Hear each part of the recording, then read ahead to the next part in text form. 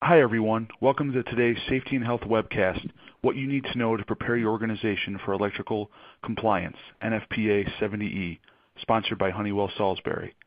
My name is Kevin Drewley. I'm an associate editor with Safety and Health magazine, and I will be moderating today's session. Thanks for joining us. In a few minutes, we'll start the presentation, but first I want to go over some preliminary items. The views of today's speaker and organizations are their own and do not necessarily reflect those of the National Safety Council or Safety and Health magazine. Any mention of a commercial enterprise, product, or publication does not mean the council or magazine endorses those items. At the end of today's webcast, we will conduct a question and answer session. To ask a question, simply type it in the text box in the lower left-hand corner of your screen and click the button for Submit Question. Feel free to ask your question at any time during the presentation. You don't have to wait for the question and answer session to begin. We'll try to answer as many questions as possible, but because of the large number of participants today, we might not get to every question. Any unanswered questions will be forwarded along to today's speaker. For basic troubleshooting information, click the Help button located on your screen. At the end of the webcast, you will be asked to complete a brief evaluation survey. I will let you know more about that after the presentation. This webcast is archived, so you can access it after today's live event. To view this webcast and all of our past webcasts, go to safetyandhealthmagazine.com/events.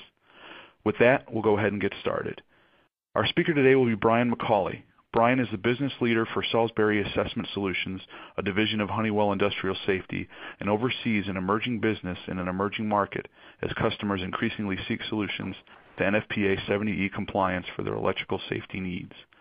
Brian has been with Honeywell Salisbury for 13 years and played a key role in the integration process when Honeywell acquired Salisbury in 2008. Brian has presented for Fortune 500 companies and also speaks at national conferences. Again, we thank all of you for tuning into this presentation. And Brian, whenever you're ready, go ahead and take it away. All right. Well, thank you so much for that great introduction. So good morning to the folks on the West Coast and good afternoon to the folks on the East Coast. So today we'll be talking a little bit about electrical safety. And as was mentioned, if you do have questions, please submit them. We may not get to them all, but I'll be sure to make sure that myself or the team follows up so we can make sure we get all those answers back to you. So the first slide here we'll take a look at here is just the agenda. So why is this topic so important? We'll talk a little bit about that, get into the general statistics, show a few images in regards to electrical safety and maybe some of the incidents that we've seen. Also, we'll talk a little bit about NFPA 70E. Where are we at with that right now? 2018's edition is what we hear is coming down the road. So I'll have some updates on that and then, where we are today. Also, I'll get into electrical personal protective equipment and also some innovation that we're seeing out in the marketplace. And then, as we mentioned, we'll take a few minutes towards the end of this webinar to answer any questions that we can. So I always like to start out because I think it's pretty important and also very interesting is this whole electricity thing. Where did it all come from? I always like to talk a little bit about the historical side of it because it is a pretty interesting story. So we've all heard the story of Ben Franklin with the kite and the key.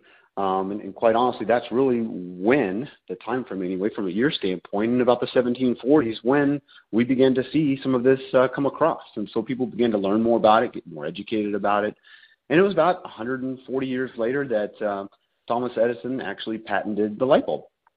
Over the next 2 decades, Samuel Insull started the power grid. And really, if you read some historical books and hear what people have to say, they pretty much say that Thomas Edison wired Manhattan and Samuel Insull wired Chicago. So that's pretty much where this all started.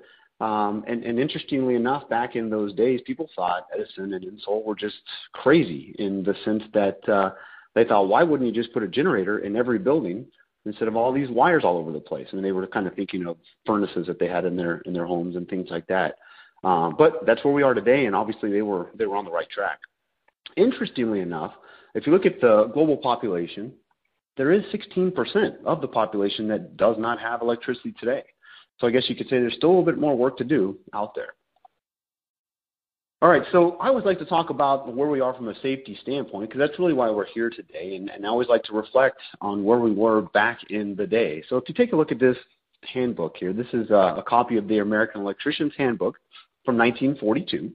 And what I'll do is I'll enlarge this. I mean, even when I do this presentation, these are really small words. So I don't expect for you to be able to read these. So I'll read these aloud for you. But here's Section 90. Section 90, and again, remember this is 1942. Section 90 states, electricians often test the test circuits for the presence of voltage by touching the conductors with the fingers. This method is safe where the voltage does not exceed 250 volts and is often very convenient for locating a blown out fuse or for ascertaining whether or not a circuit is alive. You've got to be kidding me here, right? Some men can endure the electric shock that results without discomfort, whereas others cannot. So interestingly enough, I guess, if you're finding some discomfort, which I can't imagine you're not, you might need to find yourself a different industry to work in. That is for sure. Section 91, if you can believe it, it gets better. So Section 91, the presence of low voltage can be determined by tasting. Okay, now for sure you've got to be kidding me, right? The method is feasible only where the pressure is but a few volts, so thank goodness they have that in there. But where the sensation is actually felt, and it actually talks about it in there, you can actually read it right there. It says, where the two sides of the circuit are held a short distance apart on the tongue, a mildly burning sensation results, which will never be forgotten. Unbelievable, right? So back in the 1940s, if you were working on electricity in any way, shape, or form, this is the manual that you're most likely looking at to learn how to do it. And you're out there and you're touching and you're tasting, which today would be very, very dangerous, and it was dangerous back in those days. So moving forward, looking at where we are today, here's a copy of the American Electrician's Handbook that's up to date and is present. And thank goodness we have this book, which has been very much updated from 1942, but also all of the personal protective equipment and all of the policies have really been updated over the last, 80 years or so. So now we have insulated rubber gloves, and we've got face shields, and we've got arc flash, personal protective equipment and insulated tools that you see the worker using there in the middle there. So a lot of personal protective equipment, along with policies and procedures, are in place today, thank goodness, to keep our employees safe. So, what are the electrical hazards? And really, at the end of the day, there's three that we all need to be aware of. And then we'll talk a little bit about what we need to be doing. But in regards to electric shock, that's number one. That's when electrical current enters and exits the body, creating that path. Then there's the arc flash, and I think we're all familiar with arc flash by now. It's that dangerous condition associated with the release of energy caused by the electric arc. Now, this can actually include electromagnetic energy, plasma, fragments, and the spray of molten materials. So if you take a look at the picture there, you can see there's an electrician or a technician that might be just melt down, and you can see just completely encumbered with an arc flash, because you can see that molten metal, plasma, just sprayed pretty much all around him. The last hazard that we'll talk about is arc blast, and that's really that pressure wave that's caused by the expansion of gases, conducting materials, and then you've got the flying debris, the flying molten materials that are coming at you at these extreme velocities, which can be extremely hazardous. So a little bit more on arc blast, and the reason I wanted to talk a little bit more about this is because I do see this as quite a hazard, and sometimes it's just misunderstood in the marketplace. Because when it comes to PPE, the PPE really is there to measure the incident energy rating, the arc thermal protection value, which is really related more to the arc flash. The PPE isn't really there to help you with the arc blast side of things. So, in instances, arc flashes can actually create a blast in excess of 2,000 pounds per square foot. So there's been all these investigations done. Obviously, once something happens, an incident, there's an investigation that takes place, regardless if it's an injury or a fatality or what have you.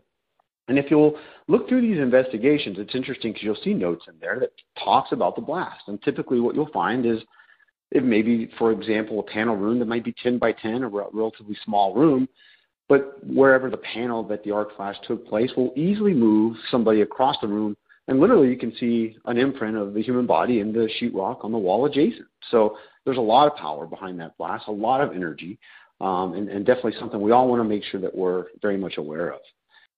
The arc blast can actually cause collateral damage, and that goes to what I was talking about earlier with that flying debris, that molten metal. And I always like to share a story about an incident, and it was a very, very close call. The person was very, very fortunate. Obviously won't tell the customer, but it was up in the Northeast, and there was a person working on a 53 cal piece of equipment, and they were wearing a 55 cal Salisbury suit. So what ended up happening, and I'll make the story short, the arc flash took place, and the individual ended up getting a second-degree burn. And what that means is that the suit performed exactly as it should have performed. Those suits are tested so that the wearer will get no more than a second-degree burn. So you could argue that that suit clearly saved his life. On the other hand, though, the molten material at a 53 cal arc flash caused a piece of flying debris, molten material, what have you. It was a piece of shrapnel, and it just ejected off of the equipment at a very high magnitude and literally cut the face shield from the top left part of his face shield all the way across to the bottom right. Now, if you think about it, had that projectile come out at 2 degrees to the left, that would have been a blunt hit right to the head, and most likely he would not have survived that. So something to definitely think about, and obviously he was very, very fortunate in what occurred. All right, so what causes an arc flash? And I get this question quite a bit. So we all know, just back from grammar school, electricity, usually we'll find the path of least resistance. So if that path does get interrupted, there could be an arc flash that's generated. And really, at the end of the day, there's 3 main areas that I've outlined where these are most common, at least in my opinion. I mean, first, you got mechanical breakdown, you got failure, which leads to the importance of just making sure that our electrical equipment, that our facilities are being maintained properly. Again, not sharing any customer names, but we were on a customer site not long ago, and we opened up some of their panels and looked inside, and there was literally dust that was 4 to 6 inches deep at the bottom.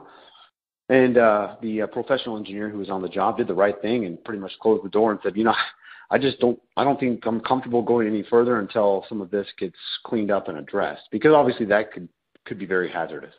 So believe it or not, they were able to do that overnight. He came back the next day and got everything taken care of. But it just goes to show that it's important not to overlook areas like that. Make sure your equipment's maintained and make sure everything's taken care of. Current overload, we all know that equipment is designed for certain specifications and certain amounts of current. But we all are in situations where our plants are growing and we're building, more and more to hopefully help with customer demand. So, just make sure that we're all aware of what our equipment's designed to do, and let's make sure we're working the right electrical engineering design channels to make sure that we're building in however we need to make that equipment function properly, because you don't want to put too much stress on a piece of equipment that could lead to overload.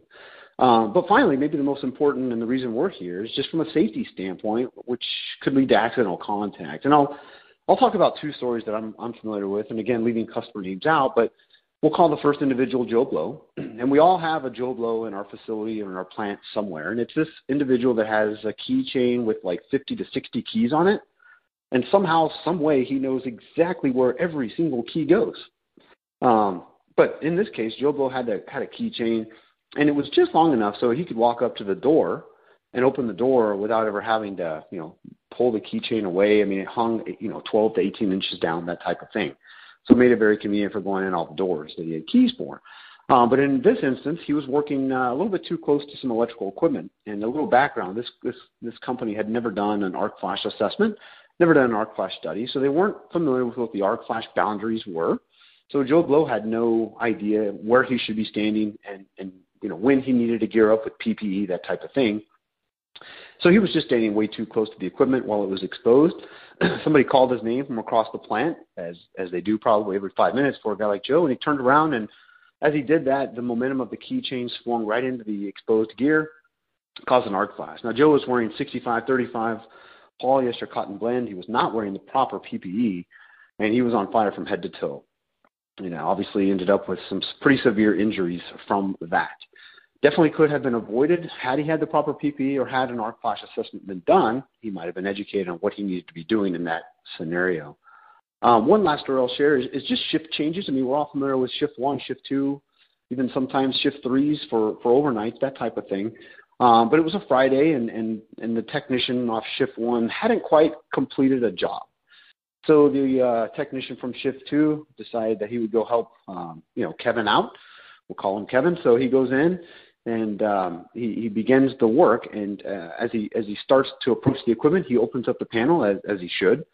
And just the vibration of opening up that panel caused a screwdriver that Kevin from the first shift had left that he had completely just forgotten about. I mean, it was Friday. Kevin was probably thinking about what he was going to do when he got off work, thinking about where he was going to take his family to dinner, that type of thing. Left the screwdriver there. As the technician from the second shift opened up the panel, that screwdriver fell, went bing, bing, bam, arc flash took place. Now this individual was on fire from head to toe, was not wearing the proper PPE that he needed to be wearing for that instance. So, these types of things can be avoided. Obviously, an arc flash assessment, which we'll talk about just a little bit, is a great place to start because it educates people on what's needed and when it's needed, all that type of fun stuff.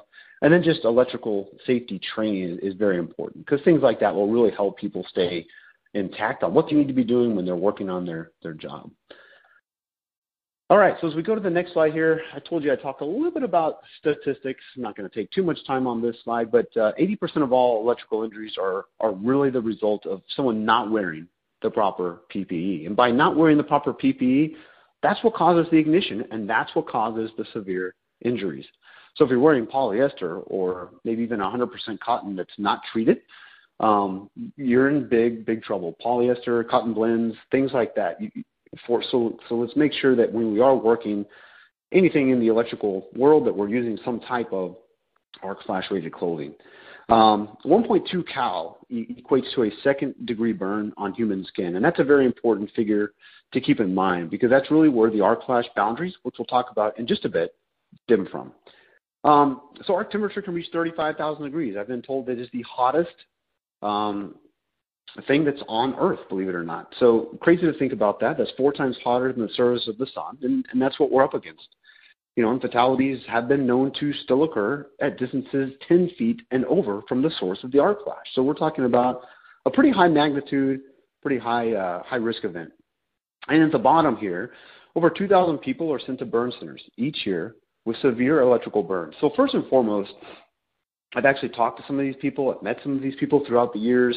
One of the greatest things that I'll always remember is all the times I'm out with customers and someone will come up and say, hey, I just want to say Salisbury saved my life, and they'll walk me through the scenario of exactly what happened. And it just gives me chills each and every time. But there's the other cases where maybe folks just were not prepared, and they end up, having to go to burn centers, and really it does change their life forever. And hearing their stories, they're truly, truly heroes. And I'm sure some of the folks on this webinar today are very familiar with some folks out there, if not, have been part of it themselves. But there's also another piece to it, and that is the cost of the bottom line for your organization. So the average time spent in a burn center when someone suffers an electrically induced burn is 26 days. And if you see the parentheses there, per day it's $10,000 because it's just a little different than your typical hospital room. This is a germ-free environment. It's a burn center. There's a lot of focus that goes into that. And $10,000 a day times 26 is $250,000 right there. And that doesn't even include the skin graft and the surgeries and the rehab and things like that. So these injuries can be very, very expensive, and not that it's about the dollar, it's about keeping our folks safe. But doing the right thing can prevent all of the above. So if you look at the next slide here, just the last slide I have on statistics, you'll see, why is this such a concern? Well, 97% of electricians have been shocked or injured on the job. And I was doing this presentation just recently, trying to remember where I was. It was in San Francisco.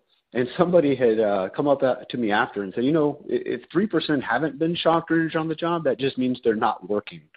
So there I am thinking, well, maybe we got a shot here that this 3% is doing something right, and then that pretty much killed that. So definitely something we want to make sure our electricians, our technicians are properly trained and making sure they're properly following our procedures and policies. If you kind of go down to the bottom there, medical costs for severe electrical burns can exceed $4 million per person. And that goes back to the example I mentioned earlier. 26 days in a burn center is $250,000. But then you start talking about skin grafts, surgeries, things like that, and it just really does add up quickly. And don't forget about the loss of productivity, potential equipment costs that you might have to replace or get fixed, that type of thing when an arc flash occurs. And then the downtime and all that fun stuff that mixes into it. So it definitely can be costly and something that we want to do anything we can to avoid. Here's just one last slide I think I have on statistics, but just kind of breaks down from the U.S. Bureau of Labor how many injuries we're seeing a year. And you can see 4,000 electrical contact injuries that are non-disabling occur each year, but 3,600 electrical contact injuries occur each year that are disabling. And then the third one to the right there, if you'll look, it says 365 people are electrocuted each year. And that's a scary one because that's literally 1.5 a day. If you think about, weekends, not working, holidays, that type of stuff, just too high, right? All right. So if we go to the next slide here, you'll see, some pictures of families. And I think all of us would agree that we want our employees to come into the office at 8 o'clock or whenever it is they arrive and leave in the exact same condition that they arrived in, right? Because we want them to be able to get back to their families and be the dad and be the mom that they are. So some of the pictures I'm sharing with you here are graphics. I just want to give you guys a little bit of a heads up that some of this stuff might be coming. But there's a story behind each and every one of these that I'll share, and it can be very helpful.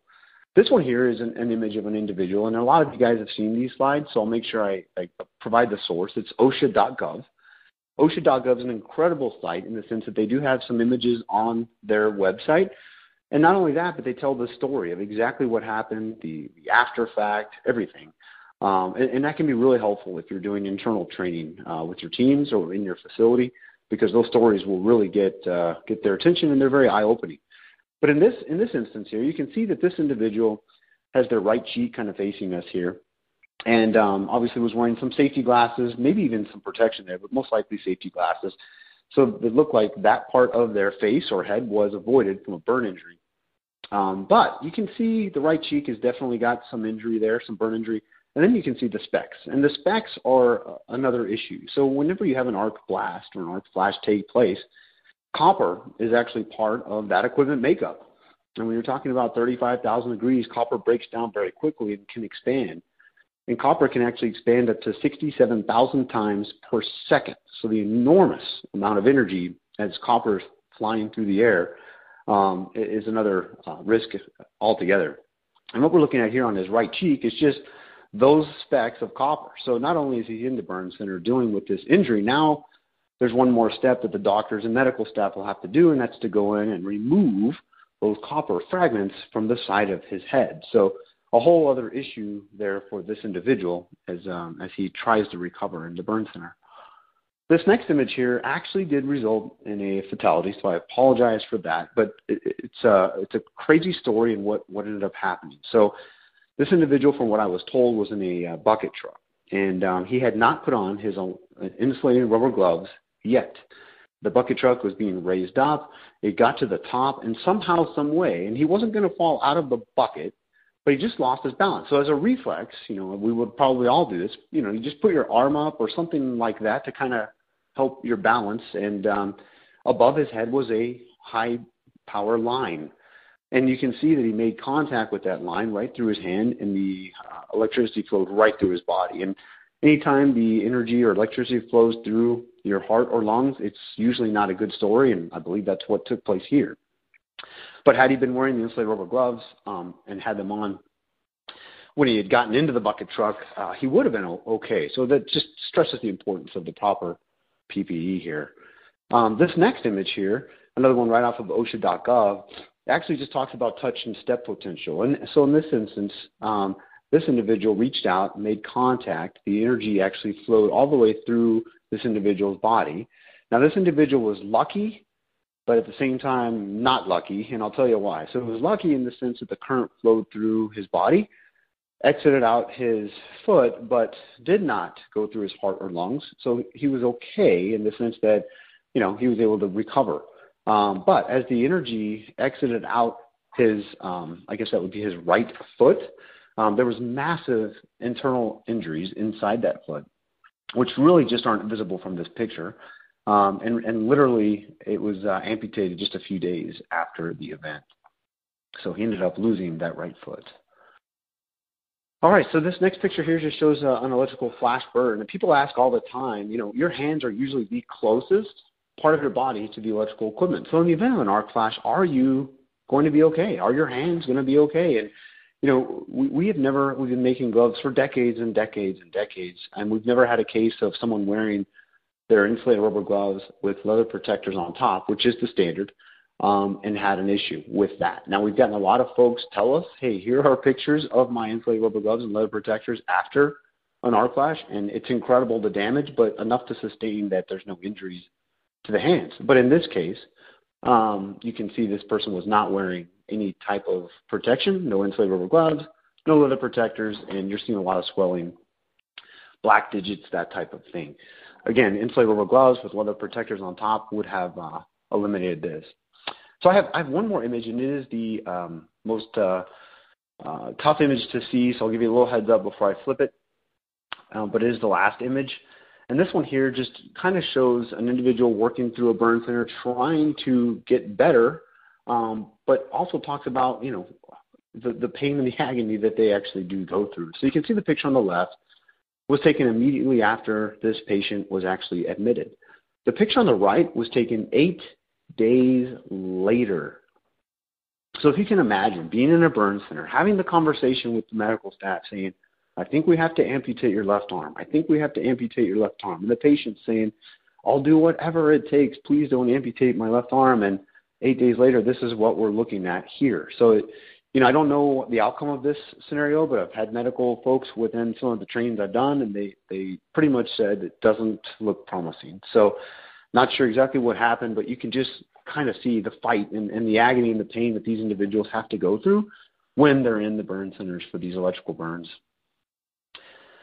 All right, so changing gears just a little bit here, and again, not giving any customer names out, but we dealt with 2 customers. One was in Boston, and one was in Miami. So the first one we'll talk about is this Boston facility.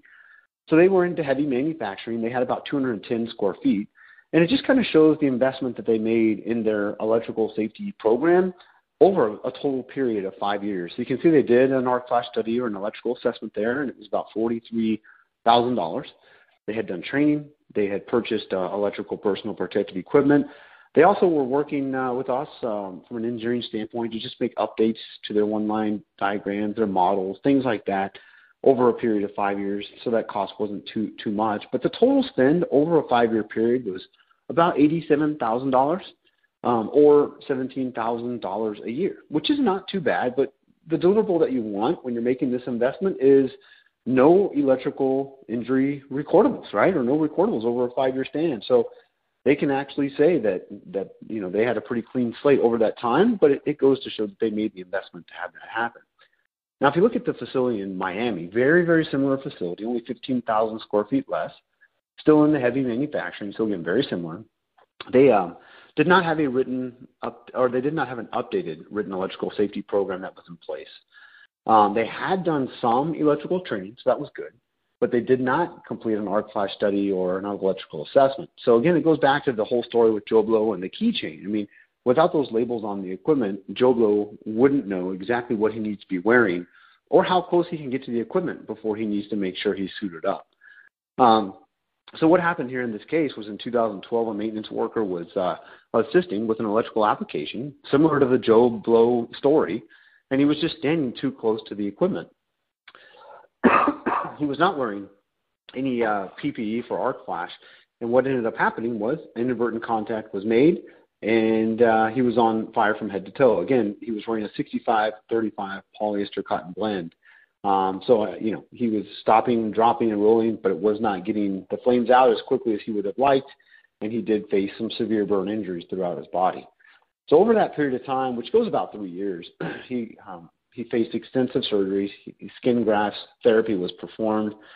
Literally, this has changed his life. I mean, we can all tell by reading this. And then as of last year, the latest update I had was that this individual had not been back to work.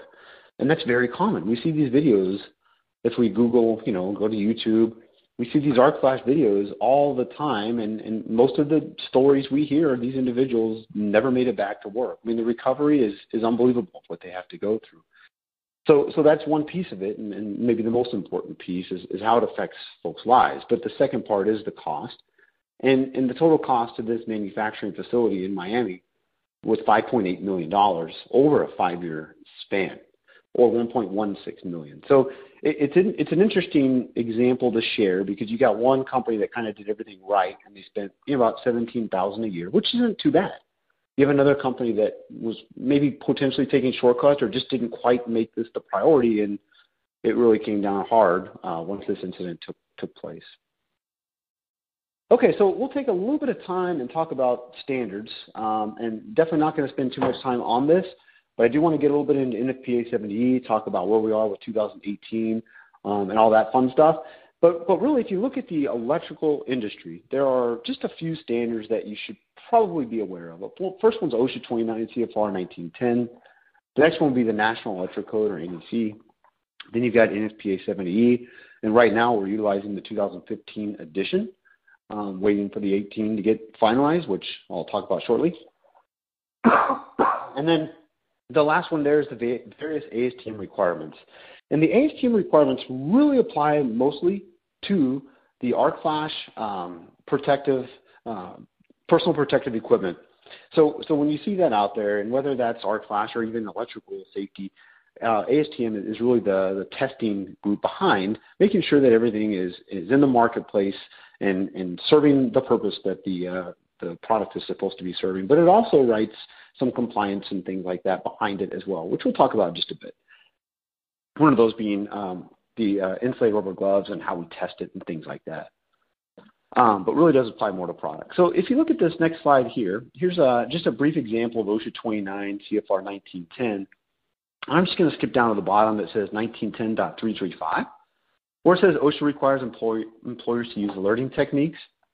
And they're an example, safety signs, tags, barricades, attendants, to warn and protect employees from hazards which could cause injury due to electric shock, burns, or failure of electric equipment parts. So, we work with a lot of customers, and one customer in particular was a very large customer, and they were saying that whenever they do this, they set up barricades, they set up tables, they set up yellow tape. The person from marketing or the receptionist from the front or the finance person will just walk right under the tape, having no idea of the risk that they're putting themselves into by walking into that situation. Because obviously you've got panels that are open, and in the event of an arc flash, that's taped off to keep people safe and out of that area because that could be well within the arc flash boundary. So what they ended up doing was rolling out some general electrical safety awareness training, and we helped them do that. It was a very minimal cost, but folks like marketing, folks like in the finance group, everybody was taking these classes, and it completely eliminated the problem. I mean, once you see these arc flashes and how powerful they are, and once you understand a little bit more about electricity and what these folks are doing when those panels are open, not only do you have a little bit more, what's the word I'm looking for? Obviously, the electricians have a lot more credibility within your facility after you learn a little bit more about what they're doing, but it's taken much more serious. And then at the bottom, the NEC there, you can see that all of the equipment listed there, and it just says it in red, shall be field marked to warn qualified persons of potential electric arc flash hazards. So the last slide I have on compliance just has a little part out of NFPA 70E. And really, it's an important one. That's why I have it in here. And a lot of questions get asked about it. So I figured I'd just kind of talk about it here. But really, it just says, for an arc flash hazard assessment or electrical assessment, that shall determine the arc flash boundary. It shall have the incident energy at the working distance and the personal protective equipment that people within the arc flash boundary shall use. Now, typically, that's all included on the arc flash label, which we'll talk about in just a bit. But the arc flash hazard analysis, the other piece that we need to make sure we're all aware of, it needs to be updated every 5 years, or unless you might have a major modification in your facility. So let's say you add a brand new line in, or you're building out a wing, or a very, very large piece of equipment is maybe installed. Those types of things can be major modifications and will have an impact on your arc flash study. So it's important to make sure that you are updating your arc flash study for those types of modifications. All right, so a lot of people always say, well, how does OSHA look at NFPA 70? I mean, are these guys in cahoots? Are they working together in any way, shape, or form? And right now, what you're looking at is a picture of David Wallace, and he's in the middle. Now, he is long retired, so while we're all working hard here on this beautiful Thursday, David probably is on the beaches of Hawaii, and the waves are hitting his toes right now. So congratulations to him. But he was a very good partner of Salisbury's for a number of years. And he was interviewed here just a few years ago. And the question was to David, and I just have it kind of broken down here in this next slide. And by the way, this is available. You can find it easily on the internet. Just kind of look up David Wallace, and you will find it. But or OSHA, and it's WALOIS. But he was really asked, what does OSHA look for when officers are in the field? Also, if issues are found where organizations lack compliance to NFPA 70E, are they enforceable? So great question, right? So the way David answers that question is he says, hey, we can cite an employer for two things. We can cite them for violating the needed PPE requirements listed in 1910. Also, we will enforce 1910.335, which states the needed electrical PPE to be required for the electrical work and arc flash hazards. It must be industry practice to provide your employees this type of protection. And we can look to NFPA 70 in some cases, for example, with Ford Motor Company. The settlement agreement was Ford would adopt NFPA 70E in addressing the electrical compliance needed. And then if you go to the next slide here, NFPA 70 and OSHA. So really, in summary, David says, if I was an employer and wanted to comply with a general requirement for protecting my employers from electric shock, the first place I'm going to look is NFPA 70E. So over the past few years, and it's interesting, I've been in the industry almost 14 years, it's really interesting to see how OSHA has become a little bit more proactive when it comes to electrical. Their activity levels have picked up. They have an OSHA top 10 most violated standards list. You can find those easily online. And 3 of the 10 are electrical. So they've definitely got more focus in this part of the industry than maybe ever before. And as a lot of you know on the webinar here, because I know a lot of you guys are safety professionals, OSHA late last year put out a news release that they were actually increasing their fines by 78%. So, and this doesn't apply just to electrical, of course, but they are definitely becoming more and more of a factor, it seems, in the safety world. All right, so really what's needed for full electrical compliance? Well, you need to have a written electrical safety program. I mean, it's very important, whether it's Joe Blow or whether it's whoever it is in your facility, they need to make sure they're following the policies and the procedures that you have set forth for your team. You also need to make sure you have an electrical safety training program in place. NFPA 70E says you've got to do it every 3 years. Most customers we work with, they do it every year, and I couldn't agree more with that. It's important to make sure we're keeping our teams fresh, right? You've got to make sure you're doing the arc flash assessment, because at the end of the day, that will tell you exactly what your arc flash or your electrical hazards are. It will also identify the boundaries and all that fun stuff. And then the last piece of the puzzle, once you understand all of your risks, you need to make sure you have the proper electrical PPE in place for your team. So as we switch gears to NFPA 70, I told you that'd be kind of my last stop here on the standards. I always like to give a little history on NFPA 70. So really, this is going to be the 11th revision for NFPA 70 when we see the new version come out in 2018. Now, interestingly enough, our Director of Engineering, Jim Evans, he's on the board for NFPA 70, and last he had heard, there's a lot of debate, I guess, to say it nicely, or maybe a lot of work still left. So all of a sudden we're hearing that maybe this 2018 version might just not be available when we thought it might be, which would have been about September, and then, it would be definitely in place by January of 18. So fingers still crossed. Don't know that for sure that anything will be delayed, but there's still a lot of work that needs to be done to make sure that 2018 timeline is hit. But interestingly enough, before 1982, I don't think anybody really understood what arc flash was. It wasn't really a major risk. And then it was Ralph Lee who actually did a study and realized that 80% of all of these injuries are from arc flash. So then that's when OSHA got on board.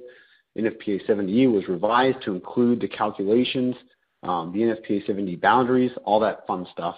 And then that's when we really started to get some momentum in regards to arc flash.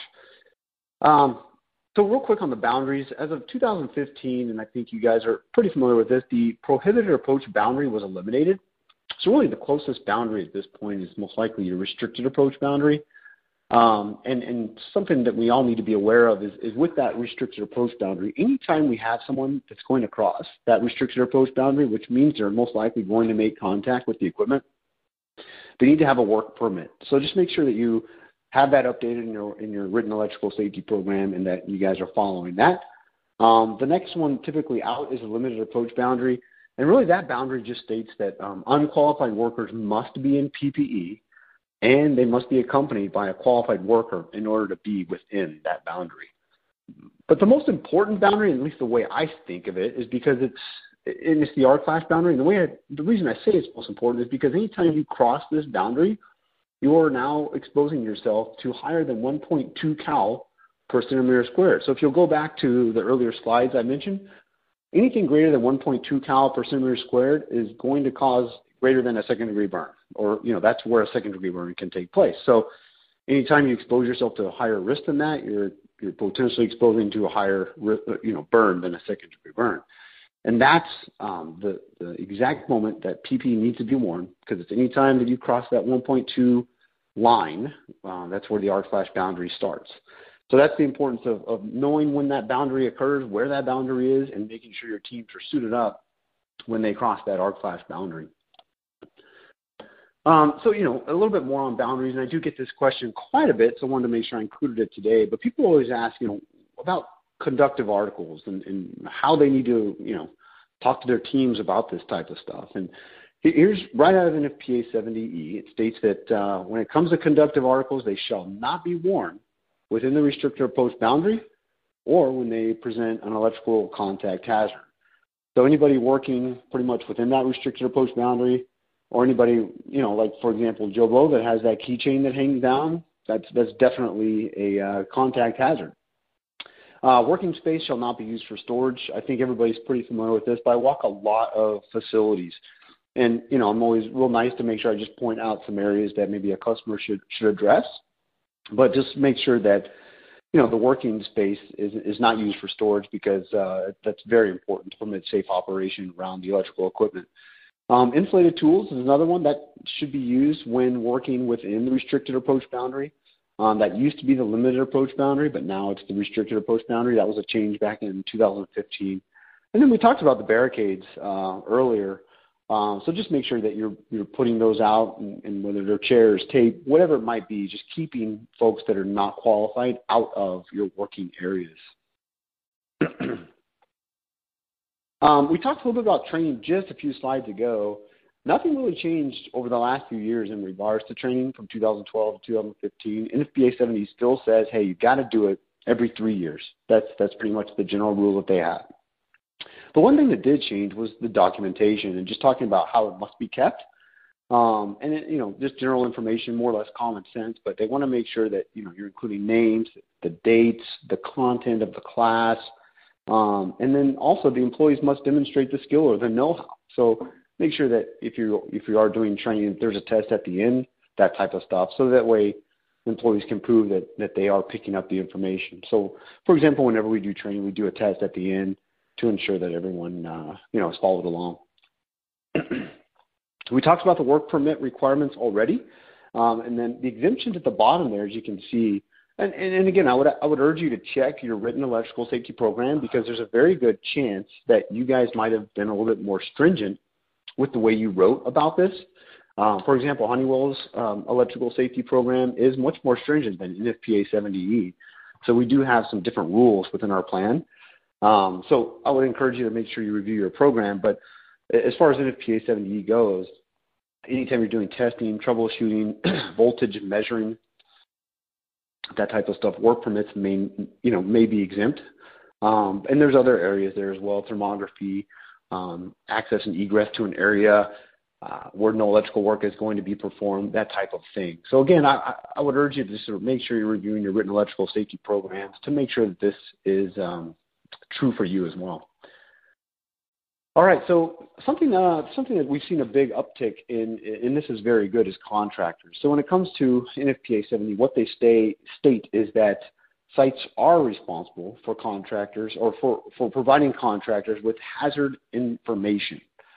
So that means when the contractor comes on site, and I'll just sum this slide up, if you're aware of any hazards, they're asking you to make sure that you have a documented conversation with that contractor, so you got their interests, at heart there. So making sure you're having that conversation ahead of time. And something else that's ironic here is OSHA, about the same time, came out with an update as well, and talking about how important it is to make sure that we're communicating with these contractors. I think in the past there's been too many cases where contractors just go out really more or less unescorted and kind of free to do whatever. And what they're doing is encouraging the back and forth, not only from the contractor standpoint, from the customer standpoint as well, in interest of both parties.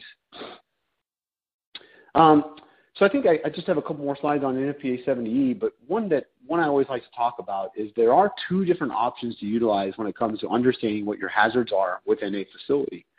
So you'll see here an example. You can run the calculation procedures, which is what our engineering firm would do. They would provide the incident energy. You would know exactly what your cal rating would be for each and every piece of equipment within your site or facility. But there are cases where people might want to use the tables. And in some cases, the table might tell you that you need to be in PP Category 3, whereas we might run the study and have you somewhere between 8 and 12 cal, which means you could easily wear the face shield on the right. Excuse me. So if you kind of compare the two, the tables are always going to be a little bit more conservative. But giving your team the choice between the beekeeper hood on the left or the face shield on the right, I can assure you most every time your team is going to pick the face shield on the right. So there are some advantages to making sure you're running those calculations to get the most accurate results for the risks of your electrical equipment within your facility. All right, so here's just an example of a label here. And you can see I put at the bottom there, this label cannot be used. So one of the updates in 2015 was that a PPE categories and incident energy rating cannot both be put on the label. So what they're asking you to do is to make a choice. You can't do both. You can't use the tables and do the calculations. You have to do one or the other. And I believe that's a great idea because putting both on the label can cause some confusion for the worker.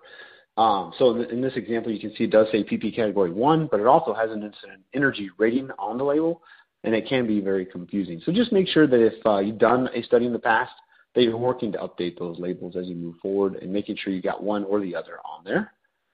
And then here's an example of just what we utilize for a danger label. And this is anything above 40 cal, where we actually will put a red danger tag on it, and we'll actually make sure we emphasize the fact that no energized work should be done here. Now, again, this is something that I will defer to our customers because you might have in your written electrical safety programs a certain amount of risk that you'll be allowed your team to work on live.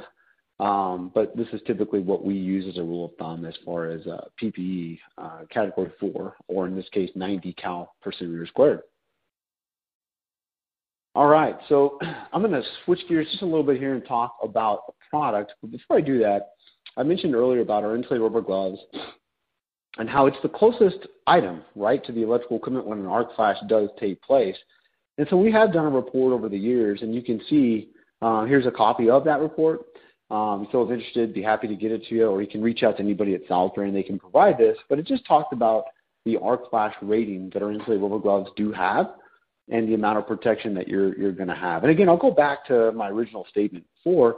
We've been making gloves for decades and decades and decades and decades. We come right out of Charleston, South Carolina, and I can't think of one documented time when we've ever been approached by someone who has worn the glove the proper way, with the leather protectors on top, of course, and had an issue in the event of an arc flash, which is great to hear. So obviously the protection is there and it's doing its job. So speaking of insulated rubber gloves, we all know safety products, right? So you've got fall protection in case you fall. You've got hearing protection in case there's a loud noise. You want to make sure you're protecting your ears. Safety glasses in case, some debris, that type of thing. But rubber gloves are actually manufactured so you can grab a hazard. They are intentionally manufactured so you can grab a hazard. So it's interesting to think of them that way. But when you do think of them that way, it's important to understand how important that we're always doing our visual inspections. So each and every time we put these gloves on, let's make sure we do a quick little air test. Let's make sure we look for abrasions. because even a pinhole can leak enough electricity to cause harm. So it's always important to make sure we're also caring for our gloves and using them the proper way. And they will last a long time if we're doing that. The other side is this is an ASTM reference here, ASTM F496, right, section 7.1 there. But you can see that what we're saying here is that gloves need to be tested every 6 months. So I talk about this every time because there sometimes is a little bit of clarity that's needed. But whenever gloves are issued in the field and they're assigned to a worker, they need to be tested every 6 months. So a lot of the times what our customers will do is issue a pair of yellow gloves, and then the next 6 months issue a pair of black gloves. And from a visual perspective, it makes it very easy because you can walk your plant, and if someone's wearing yellow and everybody else is wearing black, you know that, Joe Blow, for example, I'll pick on him again, hasn't sent his gloves in. So it's an easy way from a visual perspective to keep up with your program. But we also have some customers that actually don't test their gloves. They actually just buy new gloves every 6 months. So I would encourage you to kind of just look at both options and kind of see what works best. And again, if you have questions, we're here to help. Again, I put a slide here directly to this, and I've talked about it, but I can't emphasize the importance of leather protectors and how important that they are. They're always to be worn on top of the insulated rubber gloves.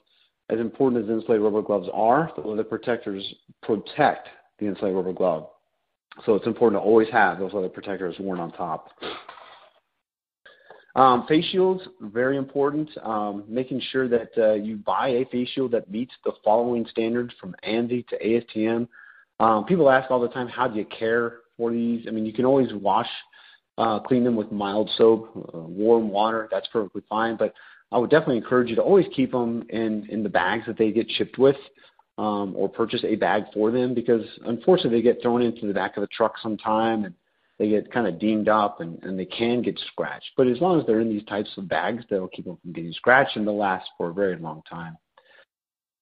And then, some new innovation. I told you I'd kind of finish out with that. This is a picture here of our lift front hood. So you can see it's a 40 cal hood that allows you to open up the hood when you step outside of the boundary. And then when you're stepping back into the boundary, just pop it back down. But really does offer a lot of comfort, increased visibility, and also a lot more airflow is able to get through. Now, there's no forced air in this system, but in testing, we'd never seen that it needed a forced air system because there's enough ventilation that can actually make its way through. So something to definitely look at if you haven't seen it before. And then I think the last slide I have just on innovation is just our premium lightweight clothing that we have. I was just at a show this past week in Nashville, and it was amazing. We had the old one next to this one right here, and you hold them up, you pick them up. It's just amazing to understand the differences. The new one's 40% lighter, and you can definitely tell much more breathable. So something else to look at out there if you're looking to kind of help keep your employees a little more comfortable. The last slide I have before we get to questions is just the electrical assessments, the arc flash study. So obviously we do that. We'd be happy to help in any way, shape, or form that we can. But if you're out there getting quotes, which I encourage you to do, make sure that these other suppliers out there are providing you an updated set of one-line diagrams as a deliverable. Make sure that they're providing you a full system report, pointing out non-compliances and things like that as well.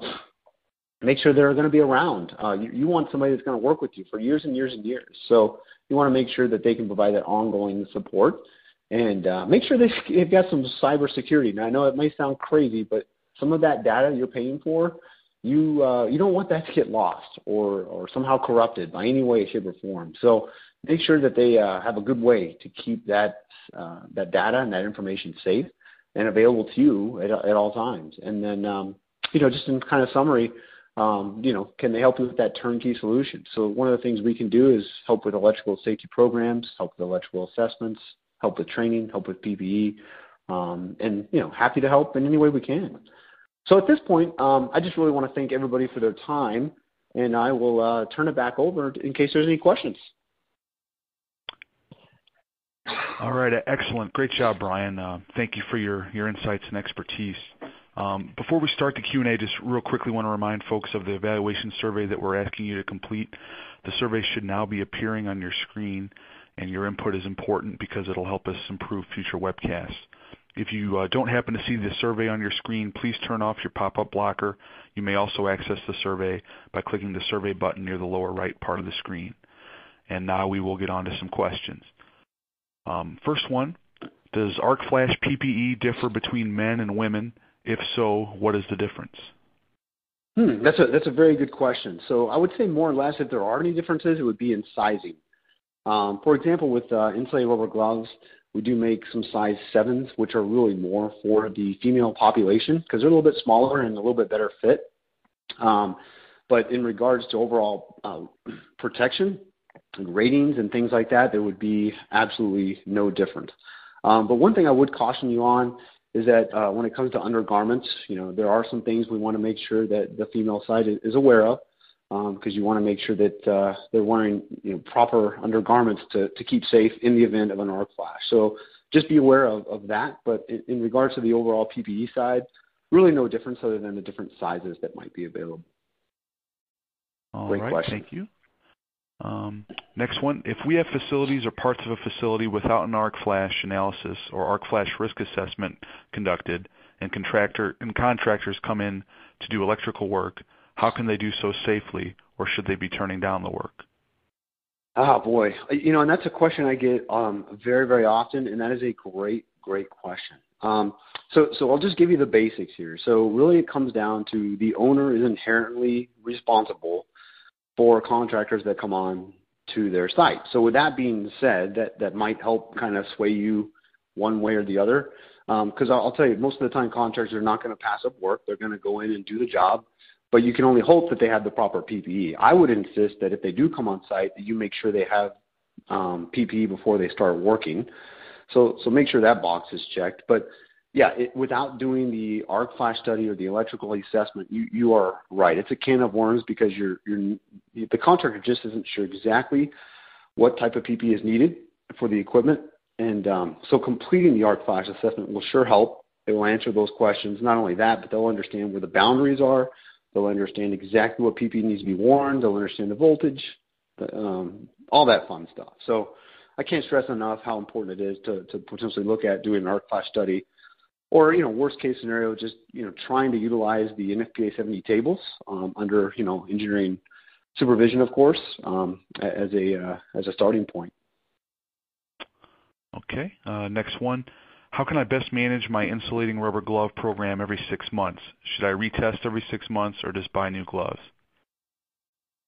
Yeah, great question. So one I get very often. So we have customers who actually do both. We have some customers that will send their gloves in to test labs, and we have those available all across the country.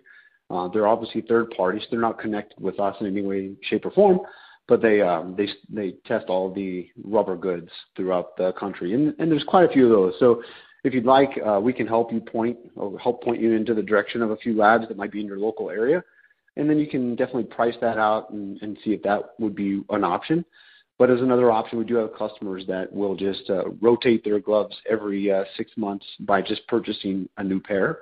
And again, I think I mentioned this earlier, but changing the color is just one of the easiest way to make sure that you're keeping everybody up to speed on the change out.